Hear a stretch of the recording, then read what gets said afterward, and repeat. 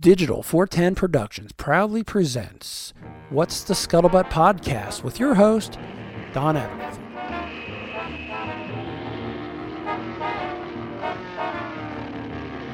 Ladies and gentlemen, the President of the United States. My fellow Americans, last night when I spoke with you about the fall of Rome, I knew at that moment that troops of the United States and our allies were crossing the Channel in another and greater operation. It has come to pass with success thus far.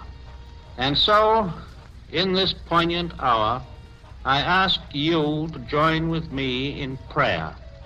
Almighty God, our sons, pride of our nation, this day have set upon a mighty endeavor, a struggle to preserve our republic, our religion, and our civilization, and to set free a suffering humanity. Lead them straight and true. Give strength to their arms, stoutness to their hearts, steadfastness in their faith. They will need thy blessings. Their road will be long and hard. For the enemy is strong. He may hurl back our forces. Success may not come with rushing speed, but we shall return again and again. And we know that by thy grace and by the righteousness of our cause, our sons will triumph. They will be sore tried by night and by day, without rest, until the victory is won. The darkness will be rent by noise and flame. Men's souls will be shaken with the violences of war. For these men are lately drawn from the ways of peace. They fight not for the lust of conquest. They fight to end conquest. They fight to liberate. They fight to let justice arise and tolerance and goodwill among all thy people. They yearn but for the end of battle, for their return to the haven of home. Some will never return. Embrace these, Father, and receive them, thy heroic servants, into thy kingdom. And for us at home, fathers, mothers, children, wives, sisters, and brothers of brave men overseas, whose thoughts and prayers are ever with them, help us, Almighty God, to rededicate ourselves in renewed faith in Thee in this hour of great sacrifice.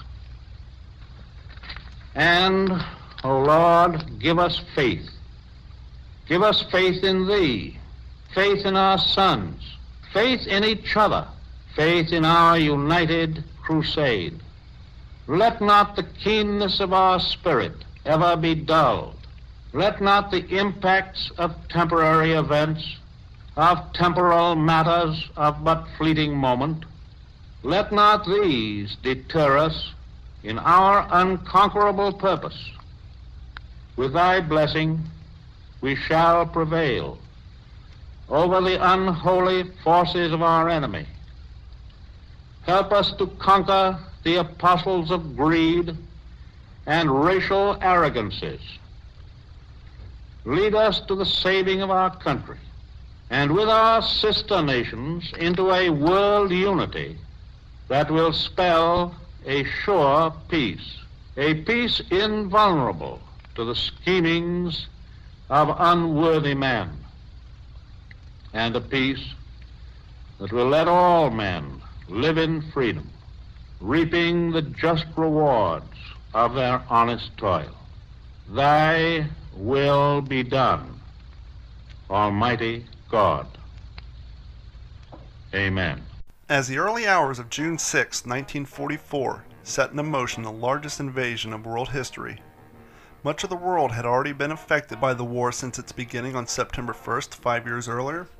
The United States Marine Corps and U.S. Navy had been at war with Japan since August 7th of 1942. the 25th Infantry Division of the United States Army joined the fray on Guadalcanal on November 25th. The United States began to direct military assistance in North Africa on May 11, 1942, and completed the campaign by May 13 of 1943, with a total usage of 107,000 ground forces, 210 tanks, and 500 aircraft. The invasion of Sicily, codenamed Operation Husky, began before dawn on July 10, 1943, involving 150,000 troops, 3,000 ships, and 4,000 aircraft, all directed at the southern shores of the island. Not to overlook other important campaigns such as Anzio, Po Valley, Tunisia, and plenty of others, these are a mere sample in the timeline of campaigns to provide a glimpse of effort, hardships, and loss faced by the Allied nations all around the world leading up to the invasion of Normandy on June 6, 1944. Dwight D. Eisenhower, Supreme Commander of Allied Expeditionary Forces, gives the go-ahead for a massive invasion of Europe called Operation Overlord, with the original launch date of June 5, 1944, but due to bad weather, the launch date had to be postponed. Wrestling with undesirable weather reports, there was a growing concern of the possibility of long-term postponement for the launch of the campaign. However, due to a break in weather, the mission was a go and set to launch on June 6th. Soldiers, sailors, and airmen of the Allied Expeditionary Force, you are about to embark upon the great crusade toward which we have striven these many months. The eyes of the world are upon you. The hopes and prayers of liberty-loving people everywhere march with you. In company with our brave allies and brothers in arms on other fronts, you will bring about the destruction of the German war machine, the elimination of Nazi tyranny over the oppressed peoples of Europe, and security for ourselves in a free world. Your task will not be an easy one. Your enemy is well-trained, well-equipped, and battle-hardened. He will fight savagely. But this is the year 1944. Much has happened since the Nazi triumphs of 1940-41. The United Nations have inflicted upon the Germans great defeats in open battle, man to man. Our air offensive has seriously reduced their strength in the air and their capacity to wage war on the ground. Our home fronts have given us an overwhelming superiority in weapons and munitions of war, and placed at our disposal great reserves of trained fighting men. The tide has turned. The free men of the world are marching together to victory. I have full confidence in your courage, devotion to duty, and skill in battle. We will accept nothing less than full victory. Good luck, and let us all beseech the blessing of Almighty God upon this great and noble undertaking. 13,100 American paratroopers of the 82nd and 101st Airborne Division, assigned objectives on the peninsula west of Utah, made a night parachute drops on the early mornings of D-Day, June 6th, followed by 3,937 glider troops flown in by day. This is Charles Collingwood. We are on the beach today, on D-Day. We've just come in. We caught a ride in a small boat which came in from our LST loaded with 1,000 pounds of TNT. While we have been here, we have just seen one of the strangest and most remarkable sights of this invasion so far. Two great fleets of over 100 gliders have gone overhead, towed by C-47 transports, who are certainly proving the workhorses of this invasion.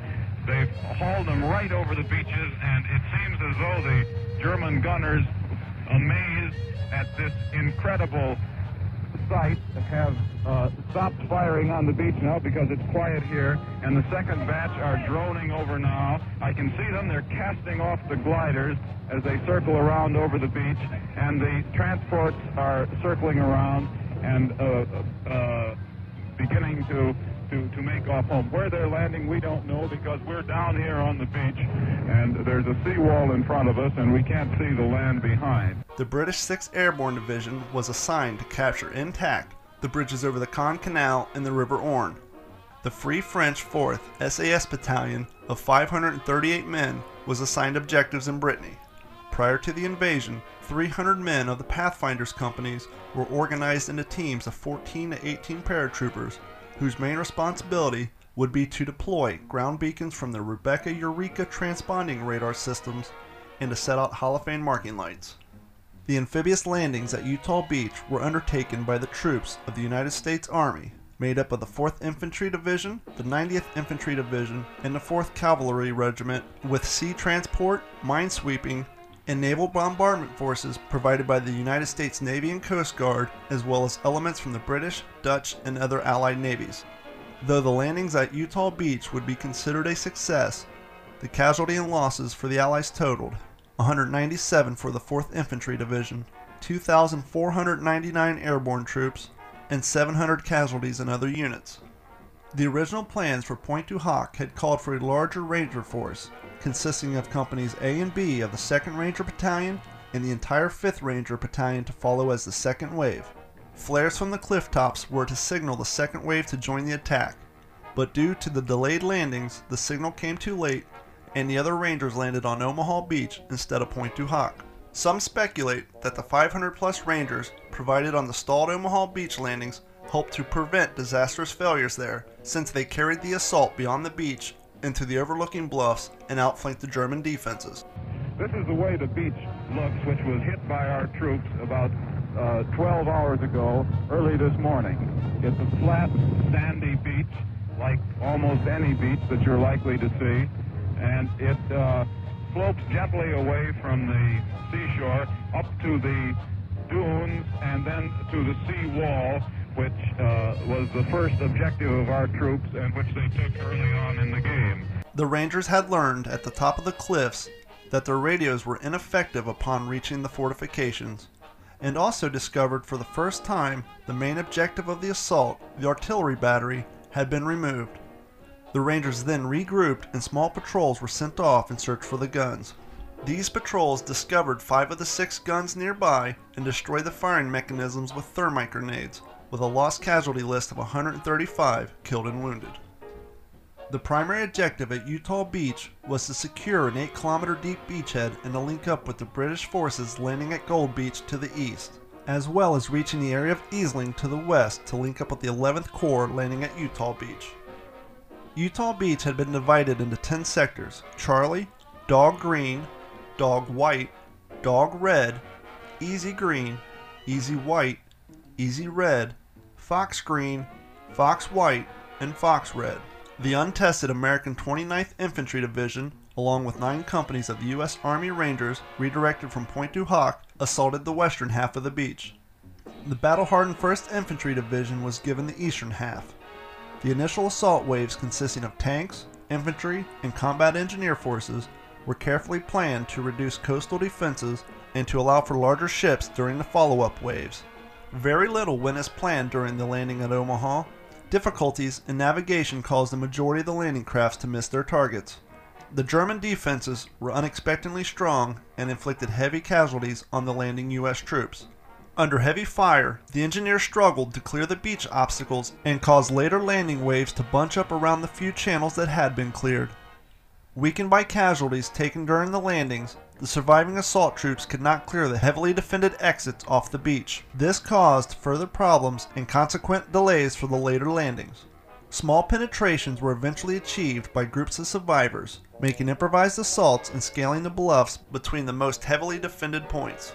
By the end of the day, 2 small isolated footholds had been won, which were subsequently exploited against weaker defenses further inland, thus achieving the original objectives over the following days, with a casualty and loss list estimated between 2,000 and 4,700. Since that time, we have been able to bring in quite a bit of equipment. There are various trucks and jeeps and motor vehicles of all kinds here. There are also anti-aircraft guns. We breached the seawall in various places and have set up guns there to defend against any possible enemy counterattack on the beaches, which has not occurred. A naval party has just come in from the shore, and I asked him how things were going, and he said it was pretty rough still. I asked him how far the troops had gone on inshore, and he said that they'd got 5 or 6 miles inshore, which sounds as though they're making good progress. He said that the beach was still under considerable gunfire. The Germans had some 88s, which we hadn't been able to silence. These boys are apparently having a pretty tough time in here on the beaches. As the morning of June 6, 1944 migrated into afternoon and then into the evening, the young men who landed on the beaches of Normandy continued to fight and perish on the beaches of Gold, Sword, and Juno.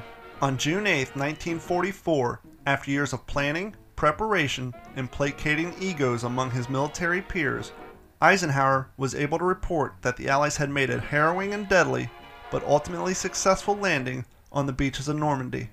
Thanks to the collective effort and military might of the Western Allies and the young men who fought and died on the beaches of Normandy, France, at a cost of 226,386 casualties, a loss of 4,101 aircraft, and 4,000 tanks. Hey everybody, and welcome to another episode of the What's the Scuttlebutt podcast, your favorite World War II based podcast. And if the microphone sounds a little different or my voice sounds a little different from what you heard at the beginning of the show, that's because that is something that I recorded last year for the celebration of the 74th anniversary of D-Day landings in Normandy, France. And it's kind of cool to think about it that this little show has been going on long enough that I can now reuse things that I did a while back. But some of you are probably thinking that's pretty damn lazy, Don. Well, I agree with you. That is lazy. And I am wore out. Got home from work today, passed out. It is now 11:18 p.m. and I'm doing this podcast because I want to get it out before tomorrow. As some of you know, Memorial Weekend, I was invited out to the National Museum of the Pacific War by Jeff Copsetta, the Living History Director. And so I took that trip, and it was a great trip, and I'll get to more of that in a minute. But then I came back that Sunday. Had to get to the airport at 2 o'clock in the afternoon. Flight took off, landed in Atlanta, had a 3-hour layover in Atlanta, then a flight home. All said and done, I spent probably 10 hours at the airport that day. Now, being 6'5" in a small Delta flight is not good on the back. The longer of the two flights, I was on this older style Delta with the smaller seats that don't recline very well. And when I went out to the museum, I was concerned. You know, we put all this effort, this planning, and cost into this trip out there to record these interviews and to experience all that the National Museum of the Pacific War has to offer, especially to us living historians. And so because of the amount of effort and planning that went into this trip, I took 2 laptops with me. Now, flying on a budget, I knew that I could only have 2 carry-ons, and so I had the ingenious idea of stacking 2 laptops in 1 laptop bag. It worked. It counted as 1 carry-on. But I'll tell you this, it's heavy. And when you're walking around the Atlanta airport for 3 hours, it gets heavier. And then you add your backpack on with that, it gets heavier. And then you add the fact that you're 6'5", sitting in a small chair. You've been traveling for 12 hours, carrying around 2 laptops and 1 bag on your shoulder, plus a book bag. Your back will slowly, methodically give out on you. And it's painful. And so I get back from Texas, Memorial Day, I'm walking around and back hurts even more. And it gets to the point where I can't walk. And by the way, if you're in the Texas area and you're a reenactor, hell, you don't even have to be a full-blown reenactor. If you have an interest in history and you have an interest in reenacting and you want to get hooked up in their volunteer program, that's easier said than done, believe it or not. Actually, it's easier done than said. Jeff is constantly looking for new volunteers to join the ranks, if you will, at the National Museum. And so I will put up an address where you can email him if you're in the area and you're interested in getting put on the roster. So I got back to Florida on Monday, Memorial Day. Obviously took it easy. Back was killing me. Killing me to the point that I had to go to a chiropractor. Did the whole laying down for a half hour, got the electrodes on the back and the massage and all that stuff. And then he adjusted me and broke my neck. And I was feeling good. I was up walking around for about a half hour. But then I had to take a long car ride because I had to go to work.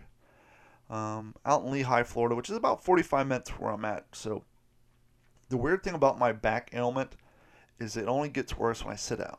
So, or lay down for that matter. So when I wake up in the morning, I'm stiff as hell. It hurts to move. But as I force myself to move as the day progresses, I'm feeling pretty good by the time I get home, as long as I'm not driving around too much. And that's where this is leading. So I got back Monday, couldn't walk, went to the chiropractor, forced myself to go to work Tuesday, and then Wednesday at 7 a.m. promptly, I hopped in the car and I drove 17 long, tedious hours from Fort Myers, Florida, up to Warsaw, Kentucky, because my nephew, who lives in northern Kentucky, up in big Florence, mind you, was graduating high school, and it's a big deal. So my father drove up on his own day, then I drove up. My mom lives up there, my stepsister, my biological sister, my cousins, all that. But I'll tell you what, driving 17 hours with extreme lower back pain is crushing. But it gets worse because 4 days later, Monday, so I got up there Wednesday, and got there 1 a.m. Thursday, slept Friday, did some stuff, Saturday, Sunday, left Sunday and Monday, and what a horrible long drive home it was. But now here we are. It's Wednesday. It's almost Thursday at this point. My back hasn't gotten any better. So here we are. Worn out and beat up, but hey, we're bringing the show to you. I'm rambling on. But thanks to Jeff, thanks to the fine people at the National Museum of the Pacific War for inviting me out, allowing me to participate in your program with your guys. On the next few episodes of the What's the Scuttlebutt podcast, there will be some interviews, some topics sprinkled in amongst the other content about the National Museum, because I have gotten so many interviews and I got so much content. I didn't want to just put it in one big bulk episode and blow it out in 2 days. So we're gonna salt and pepper it in throughout the next episodes. It is the 75th anniversary of D-Day. We're not going to get too much into it other than what we did at the opening of the show, because it's everywhere. I mean, we're all reenactors, we're all historians. If you're listening to this podcast, it is because you have something special with World War II. And if you're like me, you follow a lot of Instagram pages, a lot of Facebook pages, a lot of Twitter pages that revolve around World War II. And so your timeline is probably inundated with the topic, and that's great. And so I figured there really wasn't much that I could get into on that subject that isn't being covered by other people better than what I can do with my shoestring budget. So it is the 75th anniversary of D-Day in Normandy, France. There are a few of the people I follow on Facebook who were over there. I reached out to one. I was trying to get an interview set up with him, but unfortunately he's super busy, and I was trying to get a hold of him through Facebook Instant Messenger, and he doesn't have very good Wi-Fi out there, and so he probably won't see my contact with him until he gets back to his hotel later. Probably, I don't know what the time zone is over there. It's greatly different. But anyhow, back to the National Museum of the Pacific War. I flew out there. Like I said, I got there Friday. Got there before most of the volunteers, because the program really didn't start until Saturday. So I kind of got the Friday behind the scenes. Was lucky enough to get a full-blown tour of everything that has to do with what the National Museum of the Pacific War refers to as the Pacific Combat Zone. Because the Pacific Combat Zone actually sits down the street from the main museum, because the museum is now kind of broken up into multiple divisions. You have the original location where the whole thing started, which was the Nimitz House. It's a hotel, the Nimitz Hotel. And then throughout the years, the collection expanded, and then they started to build the actual museum up the street. And then down the street is where the soundstage, I like to call it, the Pacific Combat Zone, is located. And the reason I call it a soundstage is because that is pretty much what it is. The Pacific Combat Zone is to reenacting what a skate park is to a skateboarder. It's an area that is built specifically for the purpose and that it is being used for. We reenactors were so used to showing up at an air show, out behind a museum, maybe even to a gun show, a military swap meet, and there's a football field worth of grass partitioned off with some caution tape, which is very error correct. A couple bales of hay out there. Maybe an overturned wagon that was used by the farmer down the street. Some bales of hay, a couple barrels, and voila. You got yourself a battlefield in the European theater of operations. And that's the way most reenactings go. And to be honest with you, I've talked to a lot of living historians, or a handful of them, who don't participate in reenactments because of that. They think going out into an empty cornfield or an empty field in the corner of a parking lot just looks silly. It doesn't really, it really doesn't bring anything as far as remembering those who died, and they just find the whole thing kind of silly. And so they don't participate in the actual reenactments. They only do the living history side. And I get it. I kind of see that, but I still participate.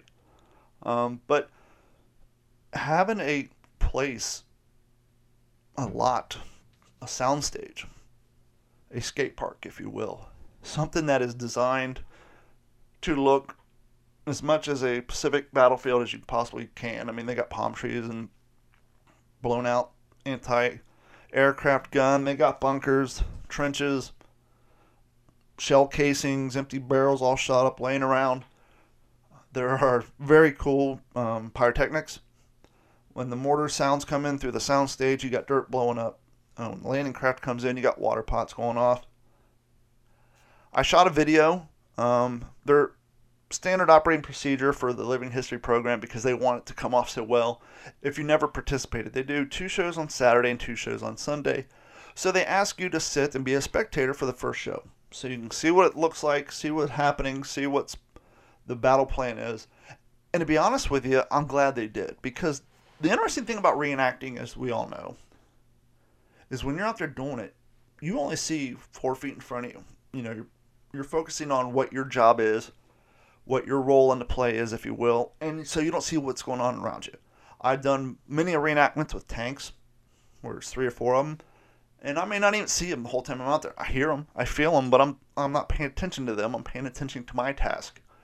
And so it was very cool to actually sit and watch, and in my case, film. I did film it. It will be in the video I'm putting out later. But it was very cool to film the thing because I actually got to see the show for what it was. I got to see what the spectator sees. I got to survey the land, if you will. I got to see the Army coming in off their landing craft, the Marines coming in, the Japanese running.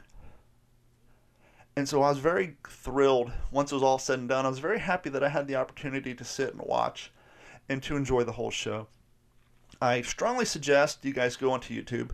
Simply type in the National Museum of the Pacific War, World War II reenactment, and videos will come up.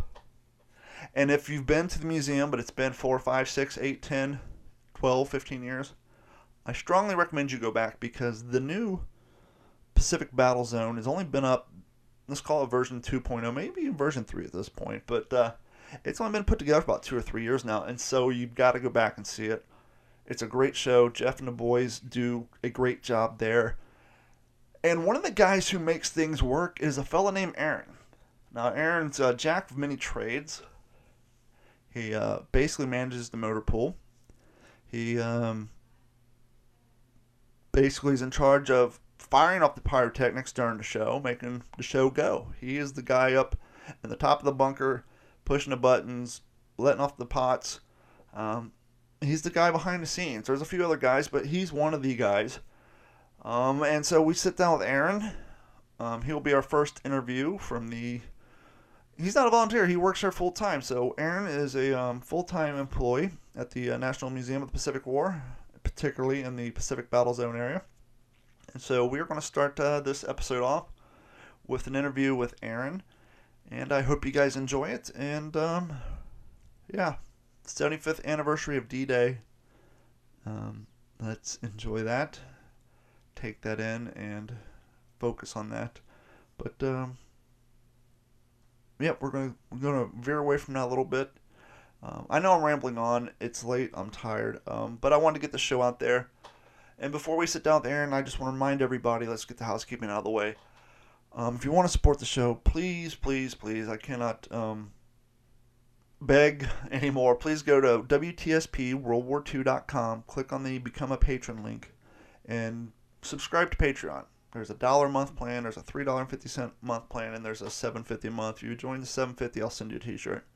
So that's out of the way. WTSPWorldWar2.com. Click on the red button on the right that says Become a Patron. I would greatly appreciate you sign up for that. If that's not your bag, you don't want to, and you're an Amazon shopper, while you're on that website, just go ahead and click on the Amazon link. Save that on your favorites bar or create a shortcut to your desktop, however you want to do it. And then in the future, when you do your Amazon shopping, please use that link, and it won't cost you anything extra, but Amazon will kick me some coinage. We have t-shirts like always. I got a new WTSP shirt up there. You see everybody walking around with these cross logos with the X with some initials, so I made one out of the 18-inch bayonets using our logo. Had a listener from my other podcast, the Waterman D-Train Show. No, I take that back. He's a listener of this podcast as well. He wanted a Suck It Up Buttercup t-shirt. So that is now available in multiple colors, including OD green. Mine should be here in a day or two. The new, Suck It Up Buttercup t-shirt is available at WTSPWorldWar2.com. Click on the t-shirt link. Now, if you're going to the website on a tablet or on your phone and you're not seeing this stuff, WordPress is weird. On a computer, it'll be on the right-hand side, but on the mobile devices, you have to scroll all the way to the bottom. All the way. Keep going. Keep going. Yep, there, right there. Stop. There's a t-shirt. Click on that. That'll take you to our web store, and you can find all I think there's like 16 t-shirts up there now. If you don't want a t-shirt, you don't shop on Amazon, and you don't care to sign up for Patreon, but you are into working out and the athletic lifestyle, go to sleefs.com, SLEEFS.com. Anything you buy, use the promo code D41040. That'll save you 40% on your order, and they will kick me some coins that way too. And finally, this episode of the What's the Scuttlebutt podcast is brought to you by our friends at ACT Computers. ACT Computers has been servicing all of Southwest Florida's computer needs since 2004. They do specialize in veterinarian and medical clinics. They do other small businesses, anything with a server, sonic walls, security, multiple computers. If you need to secure your web-based applications using two-form factor authentication, they can help you out there. If you need to back up your computers online, they can help you with some online backup. They can help you with antivirus programs. If you're not in Southwest Florida, they can still help. Just give them a call, 239-283-1120. They will direct you to their website, and they can log in remotely and fix all of your issues that way. act-capecoral.com or 239-283-1120. And one of the people currently in Normandy, France right now is a gentleman named Al. And I was lucky enough to meet Al out in Fredericksburg. He is one of the volunteers at the National Museum for the Pacific War. And Al runs a beautiful bed and breakfast. It's called the Bella Vista Ranch, located in Fredericksburg. And the day I got there, Friday, Jeff said, hey, one of our living historians has a bed and breakfast about 15-20 minutes from here. His name's Al. He's got like 5 bedrooms. There's multiple bathrooms, multiple showers. And he's willing to put up some of the guys for the weekend, and I thought I'd offer it up to you first. And I said, absolutely. And luckily, I rented a small SUV, rented a Toyota RAV4, because if I would have rented a car in Texas, especially in Fredericksburg, Texas, out in the highlands, if you will, I may have bottomed out trying to get up Al's driveway, because it's a beautiful piece of property nestled up on a hillside in between 2 cattle ranches. And so the driveway is much like we had in Kentucky growing up, all gravel, a little bit of rises and falls. And so luckily I had the little SUV with me, made it up there in the middle of the night. And actually that's a lie. I went there in the afternoon, got my key, met Al's beautiful wife. She showed me where everything was, gave me a key. The overlook from this property, you guys can see the video at the What's the Scuttlebutt Facebook page. I'll try to put it on YouTube so you can see it as well. But the view from this property is amazing. So if you're going to go to Fredericksburg and you're planning on staying there a weekend or so and you want to get a beautiful, beautiful place to stay, I strongly suggest hitting up Al and his wife at the Bella Vista Ranch in Fredericksburg, Texas. Their phone number is 1-866-427-8374. Trust me, you will not be sorry, especially if there's a group of you. House is beautiful. You can't beat the view. If this house was in California, that view would be a multi-million-dollar view. I cannot express to you the beauty of the view and how nice it is, especially if you're lucky enough to get to volunteer for the weekend and you're going to participate in the living history. After ducking, diving, jumping, crawling, rolling all day, coming home to a hot shower and a queen-size bed beats the hell out of a tent any day. So give Bella Vista Ranch a call, Fredericksburg, Texas, 866-427-8374. Follow them on Facebook. Al's a great guy. He's actually going to join us, hopefully, for the 75th anniversary of Peleliu in Fort Morgan, Alabama. So you guys will get to meet him there. I'm going to try to reach out to him, see if I can get him an interview. It'll be a few days late and $1 short, but hey, that's the way timing works with podcasts. But he's in Normandy, France now. I want to talk to him about his experience. But anyhow, on with the show. Joining us right now, this is actually probably will be out of order, but this is technically the first interview we are doing here at the facility for the living history side of the National Museum for the Pacific War. And joining us right now is the guy who works side by side with Jeff Copsetta. He's actually the guy who gets it done. Jeff comes up with the ideas, takes the credit, but this gentleman is the one that actually sees things get done, and he actually gets it done. Mr. Aaron Valander? Varinder, yeah. Aaron Varinder. Yes. Mr. Aaron Varinder. Aaron, what is your official title here at the National Museum for the Pacific War? Technically, we are in the Pacific War Combat Zone, correct? Yes, sir, we are. It's the Living History Department of the Education Department. So we bring history to life, and my job title is basically Lead Mechanic / Education Associate. But I do way more than that. I was going to say, you basically help build and maintain the battlefield. Yes. You're basically the proxy, you're basically put in charge of the placement of pyrotechnics. Yes. You are the pyrotechnic engineer who detonates all said pyrotechnics during the show. Yes. Now I know there's a gentleman here whose role is to be in charge of the weapons and the battery, but you kind of take that on yourself as well. Yeah, I do that. That's my main secondary role is armorer, and I take care of all the weapons as we go. Now you guys have a pretty impressive motor pool. You have 13 vehicles? 13 vehicles in dire need of service and repair. That keeps you busy for the most part when Jeff's not making faces at you through the window when you're trying to help promote his show here. And yes, but that's what Jeff does. Yep. Give us a little background on you. Well, I have a very unique family. It's pretty large worldwide. In my immediate family, I'm the first American. I was born in Massachusetts. My mom's Canadian, my dad's English. Well, my affiliation with World War II is my grandfather was an RAF bomber pilot. He was a Lancaster bomber driver. Mm-hmm. He was KIA October 22nd, 1943, and bombing Cassel. He was bombing Tiger I tank factories with incendiary bombs. Wow.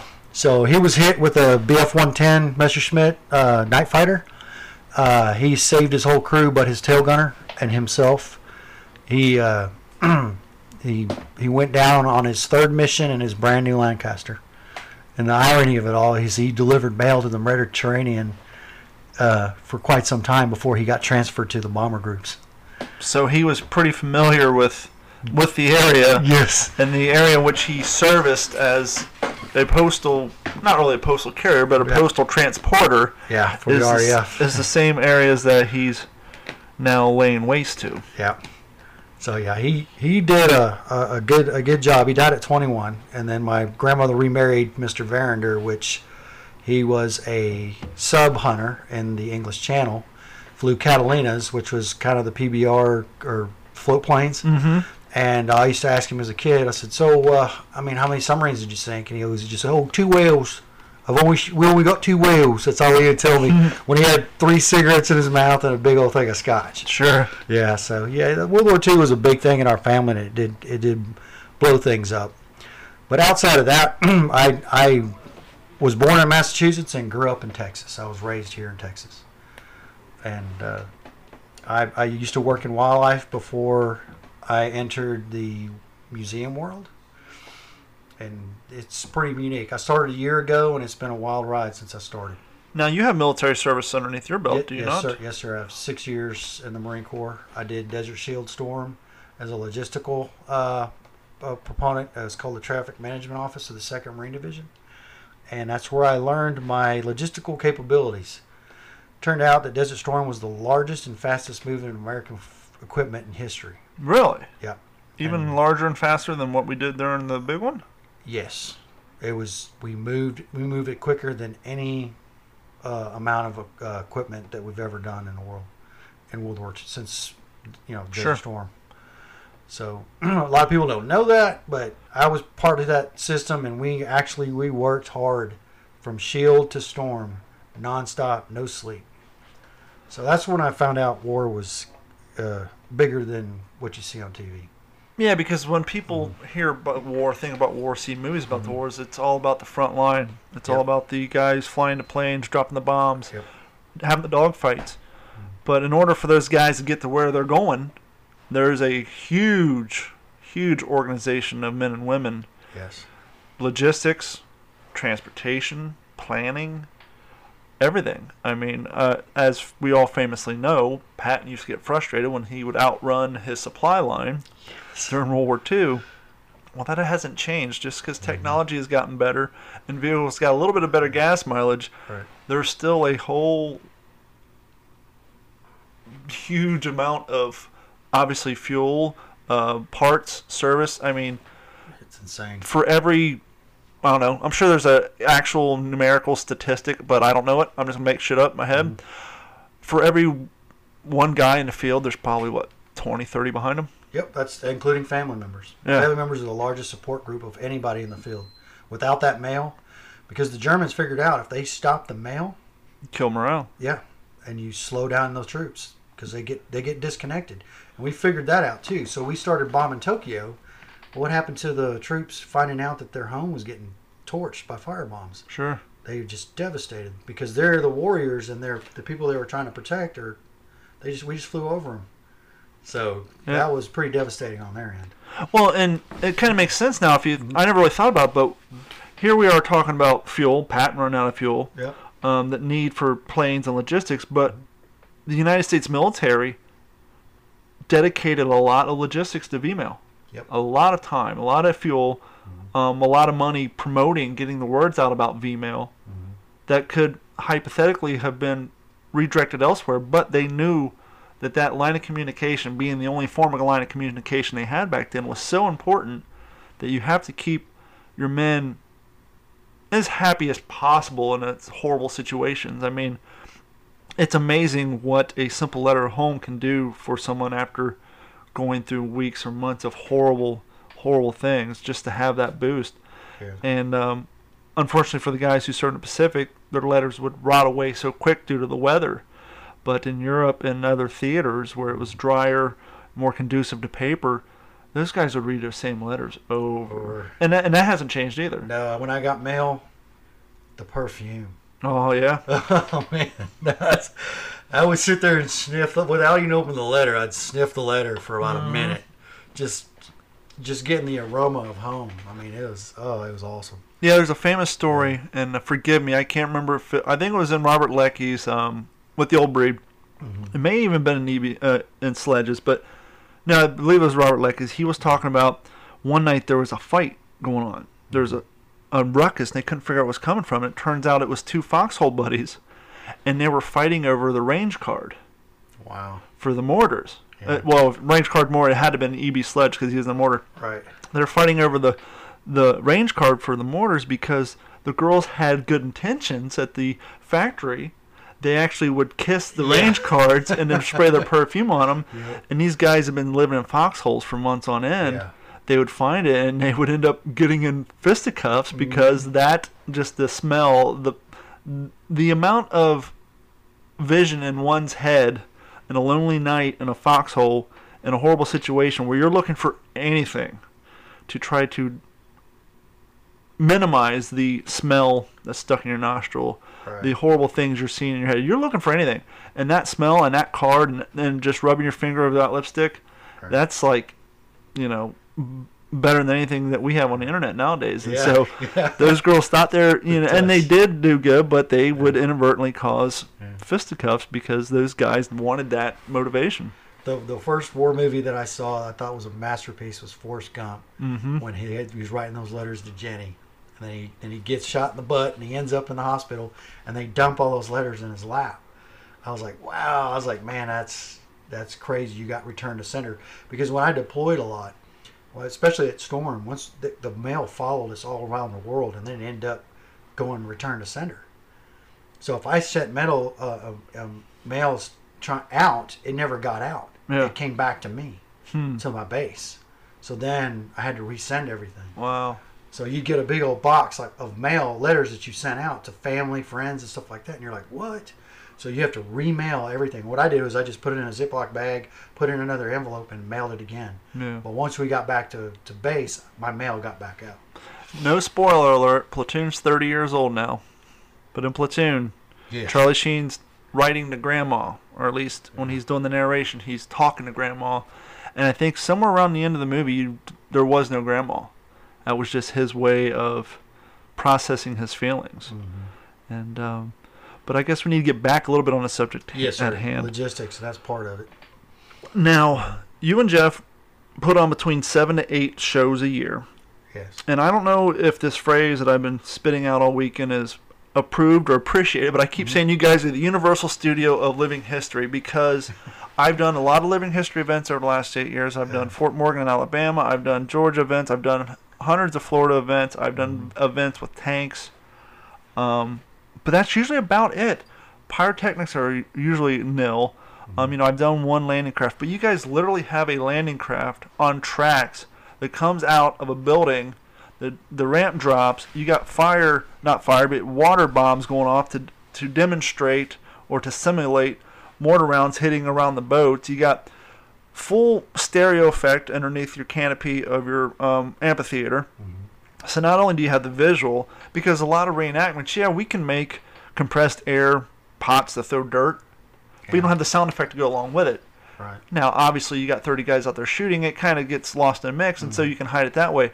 But because of what they have been able to achieve here with the static layout of having a battlefield that is designed for this exact use, this is essentially a skate park for reenactors. Right. When you go out skating, you could set up a ramp or, wax on a curb, but it's not the same as a skate park. And so you guys actually have something that you can continue to grow upon instead of building it up for a week and tearing it down. Right. Building it up. And so you can continue to grow and change things around. Now, I know Jeff said it usually takes you and him about 10 days to reset after each show because of the laundry and he said you got to clean 63 weapons. And just give us a little bit of, how do you guys, I'm sure at this point you have a pretty well-oiled machine, but you just came on, 2018, 2017? March of 2018. And Jeff said you are a godsend. He said before you came on, he was trying to manage all this. And not only do you help him with all that, but you kind of act as a proxy for all the volunteers who can't get a hold of him. Oh, yeah. And so you've been able to pick up the slack there, and he can't speak highly enough about you. He's just so thrilled to have you on his staff. Yeah, on the weapons side, when I started, we had quite a bit of weapons that were disarray. So we went through each weapon and we ordered parts for them and we got them going. But our biggest failure is those M1 carbines. They're the toughest things to blank adapt, and because you got to thread the barrels. Yeah, we thread the barrels, but you got to get the hole right, the pressure right in the barrel, and the carbines, the blanks have to be, hot to do what they have to do, and it wears those guns down fast. And it just shows that these weapons of war that they made, their longevity is not very long. Well, they were never intended to be used 7 years later. Their goal was hopefully 5 years at the most. So we're gonna have to come up with some money to replace the carbines because we're getting less and less on the battlefield. But I noticed a lot of the volunteers are buying their own. Yeah, which is big help.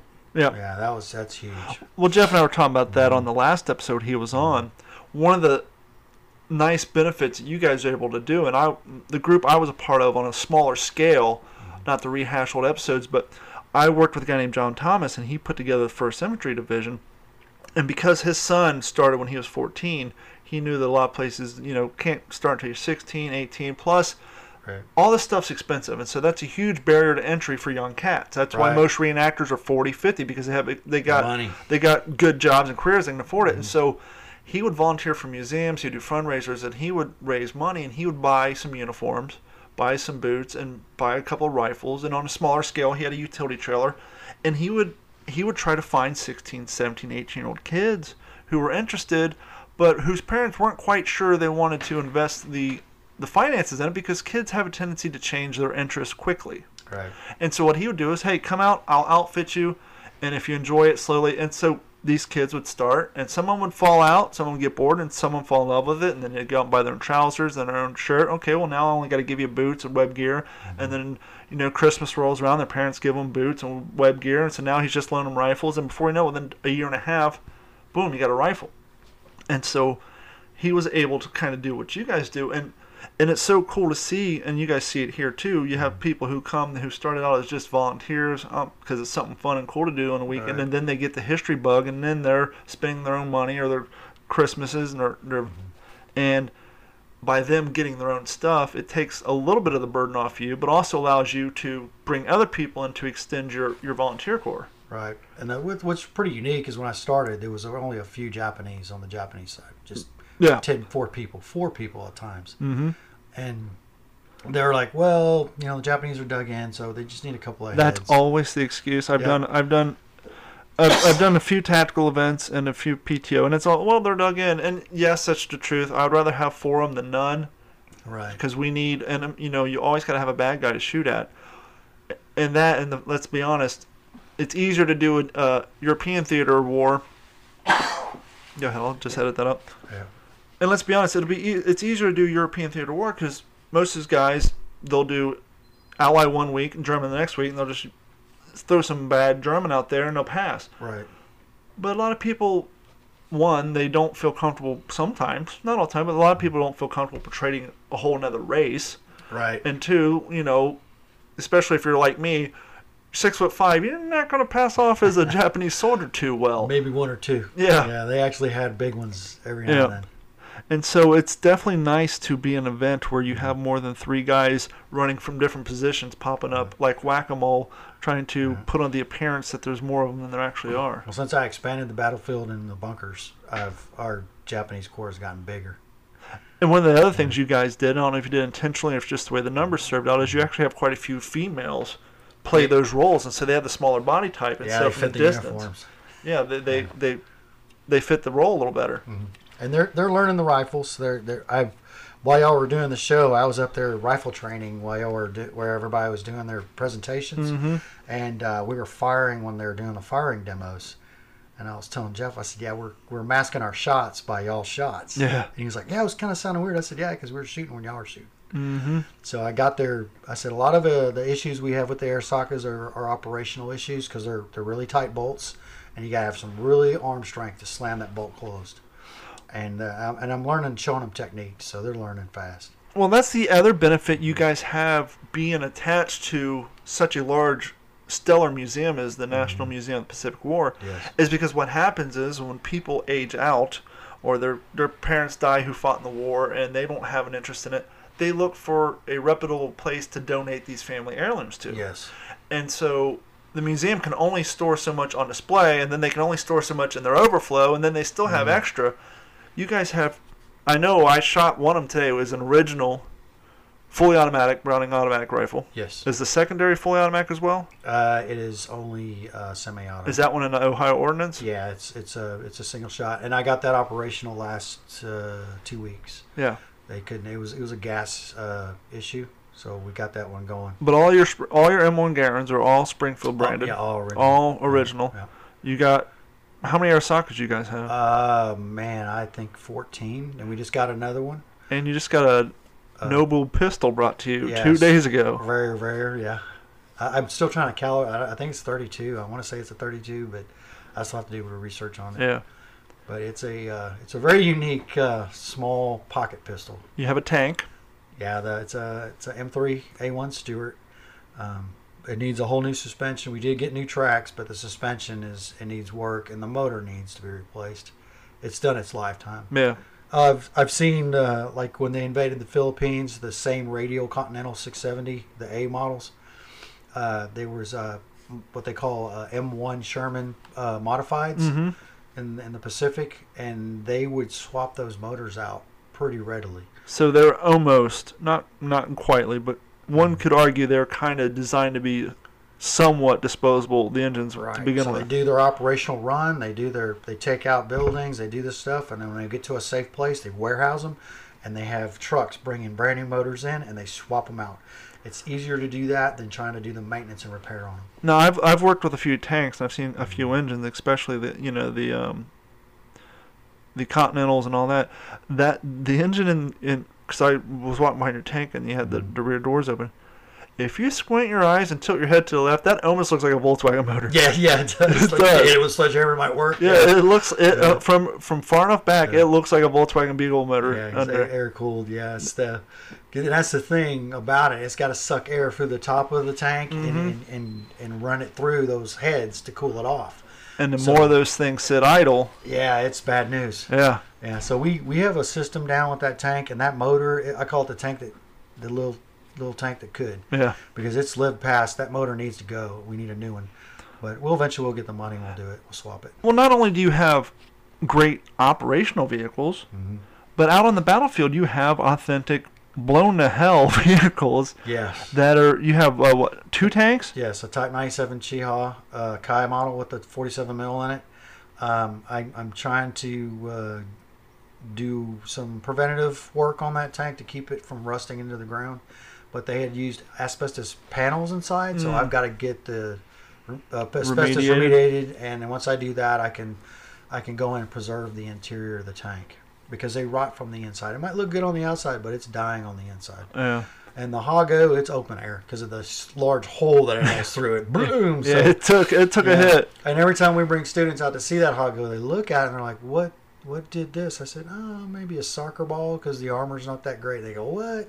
Yeah. No, it did a lot. It was I can't tell the Pacific War damage to the light because it was sent to a live range in Utah by the Army. Oh, really? So it has modern hits on it, but we can't. For what you guys use it for, though, it looks great. Yeah, it looks. And we painted it in the 14th Tank Battalion on Peleliu that did the kamikaze run with their tanks, and they were taken out by 1919 machine guns and bazookas because their armor is very thin, so it didn't take much to tear them down. And another cool thing is you guys have a landing craft.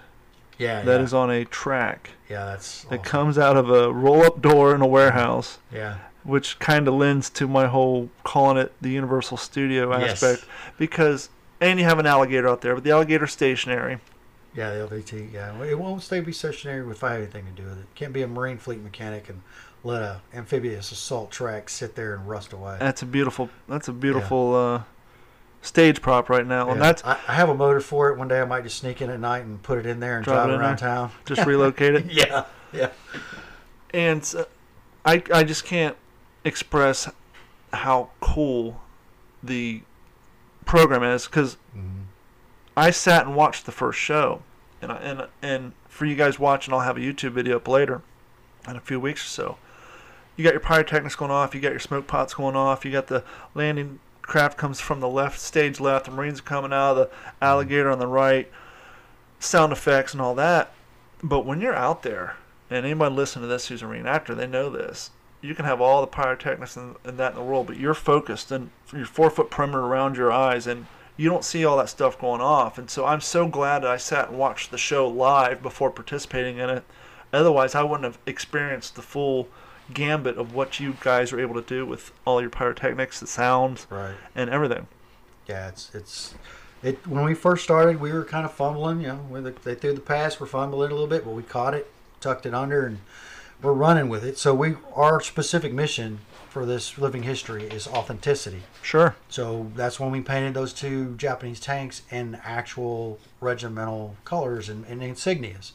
The Japanese representation, the truthful Japanese representation, is very important to us. I researched the fuel barrels, Japanese fuel barrels. I just got it off photos. Mm-hmm. And I've looked at a lot of people who researched the Japanese, and a lot of their information was wiped out. Yeah. If the Army and our Air Corps or Army Intelligence, Navy, whatever they captured, there's a lot of information that we get from there. But there was one guy in Japan that I went to his webpage, Taki, or I can't remember his whole name, but he has a lot of Japanese intel. But I sent him emails, but I hadn't heard from him in a while. So I don't know what happened with him. But a lot of our insignias and stuff like that are from real good sources. We're not going to go look at a book and expect it to be the real deal. Now, the crown jewel in this show Actually, before I get to the crown jewel in the show, because you know where I'm going with this. Oh, yeah. You guys claim it's the only weapon not firing blanks out there. Before we get to the crown jewel in the show, leading up to the crown jewel, one of the reasons you guys are able to do what you do when it comes to the pyrotechnics and the crown jewel is you guys have remote air firing, we'll just call them machine guns, that you can place into places that a man can't fit or squeeze to help provide ambience. And that in itself is pretty cool. Yeah. That's, once again, leans to the universal of the gas guns. Yeah, because I didn't get a chance to look at your board, but everything you have out there is remote controlled. Yeah. And you're probably like a conductor back there with levers, slides, wands. Yeah, it's buttons now. Yeah. It's all buttons. Yeah, well, you could press and fire. You guys went the tablets, but I'm sure back in the day it was probably a lot of triggers and toggle switches. Yeah, maybe a plunger here and there. You have two of them. One of them's on display. One of them you guys use, and it's the crown jewel. Yeah. And that's the flamethrower. Yes, my favorite weapon that I hate. Is the maintenance on that thing a pain? No, we have a guy named Charlie that he built these, and he told me the ins and outs of them. The needle and the trigger devices, if it gets bent, it leaks. But overall, they're bug sprayers, man. They do the job. You guys have a concrete bunker at the top. Obviously, no one's in there. Yeah. And I noticed today, which is very cool, you have a flagpole next to it, and you have the rising sun flag on it. Yeah. And I'm sure this was never planned, just because of the closeness of it to it, and how many times that flamethrower lights that bunker up. The edges of that flag are completely seared and black. Yep. But we've all seen reenactments. We've all heard the pop, pop, bang, bang. I'm sure you know because of the footprint. How far from the top of that hill is it to the amphitheater where the people are sitting? About 60 yards? Yeah, it's pretty. You can feel the close. heat. Yeah, the heat flash will get. And when I'm in that bunker, I feel it through the wall. I was up on top of the hill today with the bar, and when he was up there, and you feel it. Yeah. I've shot it in North Texas at a high school in the parking lot, and the wind, how North Texas wind is, it whips in circles and goes all over the place. Well, I was there was some Iwo Jima flamethrower guy that was there, so I had to show him what I can do, and they showed me what to do, and I skipped it off the concrete, but the wind caught the heat, just the heat, not the flame, and blew it to my face, and it felt like my face melted. Yeah. I was like, wow. And these operators in World War II, they put ivory soap in their fuel to make it gel, and that was the napalm sticky. So that's what the additive was ivory soap chips. The Navy guys, they had. If you look at a lot of photos on Iwo on the beach, you'll see these drums that were cut in half, and they have a mixer. A guy sits there and mixes the fuels up, and he's loading flamethrowers. Guy comes back, grabs another one, goes back out to the field. Sure. Woody Wilson, he had like one of those fields that he was coming back getting refuel because you burn it off so fast. Yeah, it's like 7.5 seconds. Yes, and you're doing this with anger. And it weighs 70 pounds. Yeah. Hell yeah, my back was. They had a fire truck there. I said, "Can I lay it on your bumper?" And it makes me wonder. That's why war is a young man's game. Yeah, I was like, how did these kids do this? Yep. And like when I moved the Japanese equipment, they were 5'2", 98 pounds, and a lot of their equipment weighs a ton. And it was all antiquated, and they're going through mud and everything. And they had the Japanese transport system was horses, and if they didn't eat them because they didn't have food.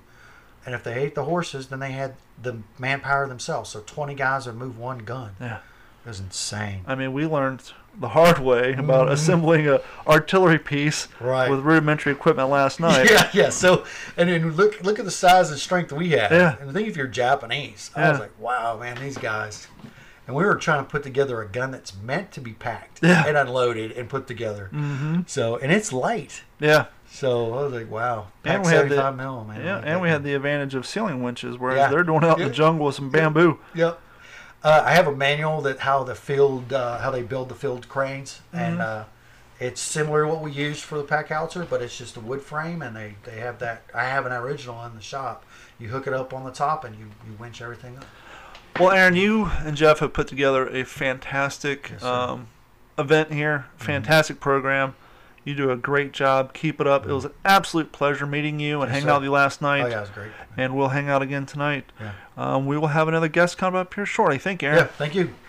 And that is going to wrap it up for this edition of the What's the Scuttlebutt podcast, your favorite World War II based podcast. Thank you all so much for joining us for another episode. Next week we will have some more interviews.